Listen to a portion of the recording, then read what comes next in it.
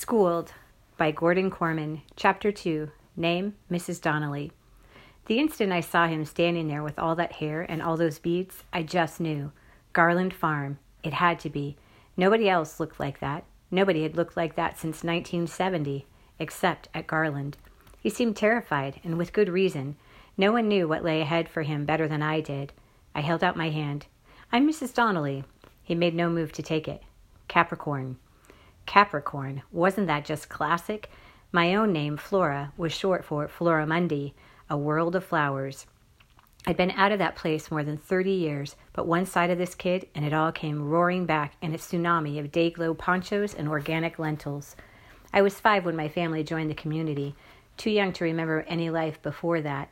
For 6 long years, that place was my universe. I ran around barefoot wearing peasant dresses, shared my parents with the other kids, protested the Vietnam War, did farm chores, and listened to a whole lot of sitar music. So help me, I didn't know how weird it all was until my parents decided they were too old to be hippies anymore, and we rejoined the real world. That part I remember like it was yesterday. This little flower child, who barely knew how a doorknob worked, suddenly dropped in the middle of a society several centuries ahead of the one she'd just left. I looked at Capricorn Anderson, and that's what I saw, not a case, but a time traveler, about to step into a world that had forgotten the 60s, except for JFK and the Beatles. In my right hand was a piece of paper with the address of the foster home the Department of Child Services had assigned for this boy. I crumpled it up and tossed it into the nearest trash can. "Well, Capricorn, it looks like you're going to be staying at my house for a few weeks." "Absolutely not," he exclaimed. "I have to get back to the community. The plums aren't in yet. And after that, the apples. Everything has to be ready for when Rain comes home." I remembered Rain. She was one of the founders of Garland, the queen bee of the place when I lived there. I was always afraid of her. I thought she was a witch. Wait a minute. I put 2 and 2 together. "Rachel Esther Rosenblatt is Rain, your grandmother?" He brightened. "You know her?" That's when I figured out the key to Capricorn's heart, so I could do what needed to be done for his own good. "I used to, way back before you were born. My family lived at Garland. Rain would want you to be with someone who understands." I had a reluctant house guest. Chapter 3. Name, Zach Powers. I high-fived my way off the school bus, slapping hands on both sides of the aisle. "Hey, Zach, how's it going, man?" I jumped down to the tarmac of the school's driveway. It was a beautiful September day. This was my time. 8th grade, captain of the football and soccer teams, big man on campus. After 2 years of looking up to other people, I'd finally made it to the point where there was nobody to look up to but me. Everything was perfect. I frowned. Well, not quite perfect. I noticed that the sign on the front lawn read, "Welcome to Claveridge Middle School." They'd fixed it again. Unacceptable. I did a quick scan to confirm that there were no teachers looking on. Mr. Sorensen's eyes were on the buses, so his back was turned. I reached up and snatched off a letter. The letter now read, "Welcome to C. Average Middle School." Much better. I stuffed the L behind the bushes and walked on, enjoying the admiration of some 7th grade girls. It was a dangerous job, but somebody had to do it. At C. Average Middle School, the buck stopped with me. Not that I was nobody last year. I was still probably the most happening 7th grader in the place, but it isn't really your school until you're a senior. I wasn't going to drop the ball on any of it. For example, the election for 8th grade president was coming up. Not that I was running myself, God forbid. The tradition of C. Average was to nominate the biggest loser in the building. No one runs against him, of course, and he wins automatically. Then, for the rest of the year, you get the pleasure of watching President Bonehead give speeches, running assemblies, and making a complete idiot out of himself. It's top-notch entertainment, if you nail exactly the right guy. I was pretty sure I had the front runner all picked out. Ever since kindergarten, the primo nerd, bar none, had been Hugh Winkleman. Over the years, the doofus had been on the receiving end of so many wedges that he had elastic waistband material fused to the top of his head. Pardon the exaggeration. In a million years, there could not have been anyone more perfect for this job than Hugh. Or so I thought. I was on my way to homeroom when Mr. Kasigi, the assistant principal, flagged me down. Standing beside him was the strangest-looking kid I'd ever seen. He was tall and skinny as a rake. I swear he'd never been anywhere near a barber shop in his life. His long blonde flyaway hair stretched all the way down to the middle of his back. His clothes looked like pajamas, homemade pajamas, and his shoes were something out of a social studies project on the pioneer days. They were sandals woven out of corn husks and rustled when he moved. Kasigi introduced us. Zachary Powers, meet Capricorn Anderson. Cap just transferred here. Yeah, from the planet Krypton. Show him to locker 743 and make sure he gets to homeroom. He rushed off in the direction of the office. The weirdest thing about Capricorn Anderson was this. He was looking at me like I was the freak, like he'd never seen another kid before. Come on, Cap, follow me. We walked down the hall, picking up more than our fair share of attention. New kid, I said aloud, just in case anybody thought he was actually with me. Kasigi asked me to show him around. Locker 743. Here it is, I told him. You've got the combo, right? He just stared at me blankly. The combination, I prompted. There, printed on the top of your orientation form? But what does it mean? I would have sworn he was putting me on, except he looked so bewildered. Here, I'll show you. 17, 33, 5. There was a click, and the door swung wide. He peered in as if he expected to find a mountain lion lying in wait. It's empty. He was beginning to rile me. Of course it's empty. It's your locker. It's empty until you put something in it. What do I have to put in there? He demanded. How should I know? It's your stuff. When we lock things away, he said with conviction, we're really imprisoning ourselves. Now that was definitely something you didn't hear every day. What school did you go to before this? I'm homeschooled, he informed me. I'm only here because Rain broke her hip, and they won't let me live alone in the community. Hugh Winkleman, you're a lucky man. With the arrival of this new kid, all the losers in school were bumped down one space. Never before had anyone screamed for the job of 8th grade president like Capricorn Anderson. This was my year. Chapter 4. Name, Capricorn Anderson. What are you looking at, jerkface? What are you looking at, butt wipe? The first boy swung his book bag around and slammed it into the side of the other's neck. He responded by punching the first boy in the nose, and soon the two were rolling on the grass, grunting and raining blows on one another. I was horrified. I'd read about physical violence, but this was the first time I'd witnessed it in real life. It was sudden and lightning fast, wild, vicious, ugly. In seconds, a ring of spectators formed around the brawlers. Their gleeful chant echoed all around the schoolyard. Fight! Fight! Fight! Fight! Break it up!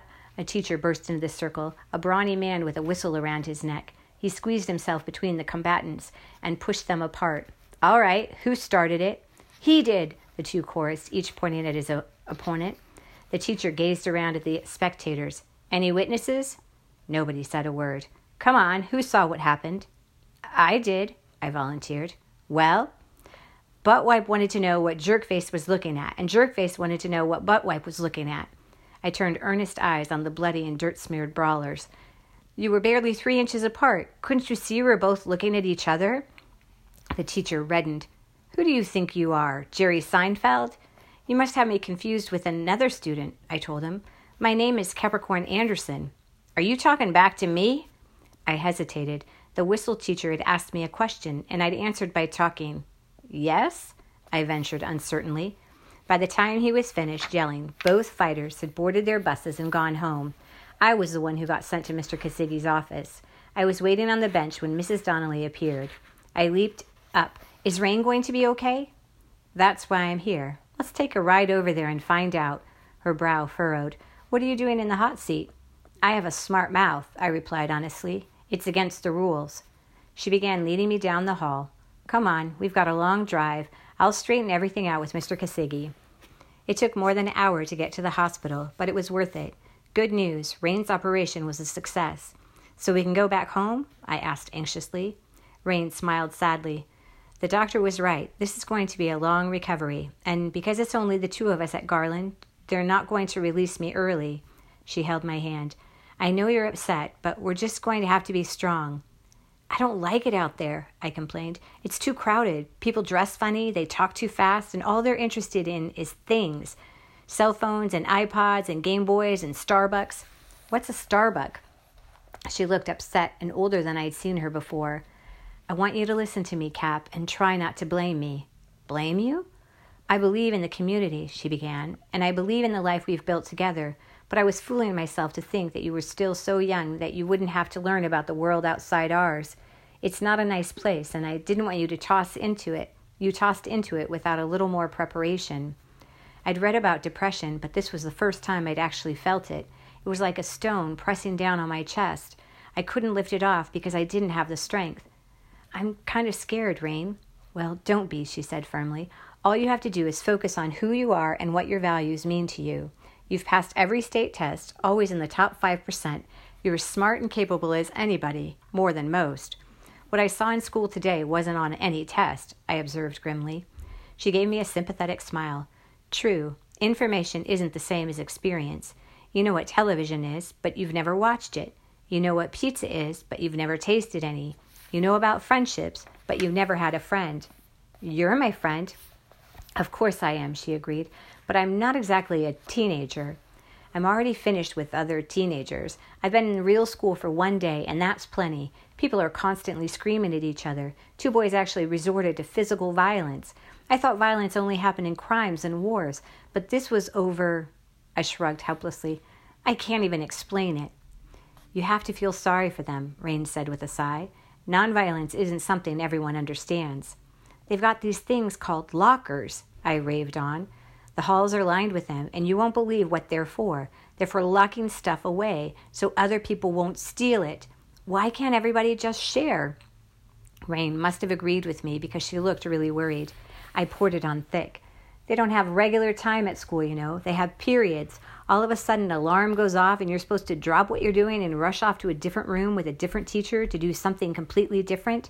How can anybody learn like that? There was a knock at the door, and Mrs. Donnelly poked her head into the room. She lived at Garfield for a while when she was a kid, so she understood how great it was and how much I wanted to get back there. Hello, Rain. How are you feeling? It's been a long time, Floramundi. Rain looked her up and down. It's wonderful to see that you've done well since your family abandoned the lifestyle and value system they believed in. They talked about her parents and a few other people. Some of the names were familiar, but I didn't remember anybody. The days of Garland as a thriving commune were over long before I was born in 1994. It was a friendly conversation, but every time Rain called her Floramundi, Mrs. Donnelly got kind of tense. Maybe that was because her family left Garland, so she couldn't live there anymore. I knew how that felt. Anyway, we were soon on our way home. Her home, not mine, unfortunately. Her house was pretty nice, except it had too many stairs. There didn't seem to be any more purpose for them than there had been for the fight at school earlier in the day. The living room was a few steps down, the bedrooms were a few steps up, and the kitchen was in the middle. Mrs. Donnelly called it a split level. But what was the point of splitting a house when you could just make it flat and not have any stairs at all? Everything was more complicated in the world outside the community. The buildings at Garland were made of wood, period. Here there was wood in some places, but also brick, stone, and aluminum. Inside there was carpet and tile, white walls and other colors, and hundreds of pictures, curtains, tassels, clocks, figurines, and a million different things that might have been useful, but might have been just for decoration too. Who could tell? It seemed like an awful lot of stuff for just one house. Mrs. Donnelly lived here with her daughter, Sophie, and of course me now. Sophie was 16. She went to the high school. I didn't much like it that I had to be here. Multiply that by 50, and that's how much Sophie didn't like it that I had to be here. Mother, are you on drugs? How could you bring that freakazoid into her house? Shh, Sophie, he'll hear you. I want him to hear me, Sophie shrieked. How else is he going to get the message to clear out? He has nowhere else to go, Mrs. Donnelly pleaded. And that's my problem? Just because he comes from some hippy-dippy flea circus where you grew up doesn't mean we have to adopt him. Lower your voice, her mother ordered sternly. It's only for 6 weeks, 2 months at the outside. 2 months? I have to live my life. Do you know how long it took me to get Joss Weintraub to ask me out? What's he going to think when he drives up and sees this tie-dyed streak of misery draped across the porch? This whole conversation went on before either of us had spoken a single word to the other. I didn't actually talk to Sophie until later that night when I accidentally blundered into her room. She was in her pajamas, speaking on the phone, while smearing pale green cream all over her face. She threw down the handset. You! Out! Now! I stood frozen, staring at her. What's on your face? Oh, right. You've never heard of moisturizer? You were just looking for an excuse to come busting into my room? I was mystified. What are you moisturizing?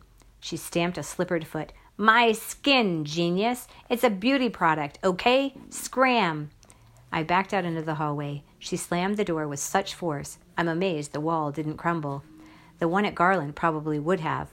There I stood, still facing her door, paralyzed with discovery. Beauty. That was precisely the word that had been haunting me. Sophie Donnelly was beautiful. I had seen beautiful girls on book jackets, and even noticed some from a distance when Rain and I had gone into town for supplies, but this was the first time I had ever really met one. I never could have imagined how strong the effect would be. Just standing near her, even when she was yelling at me, made me feel nice. It sure was a strange and complex world outside Garland.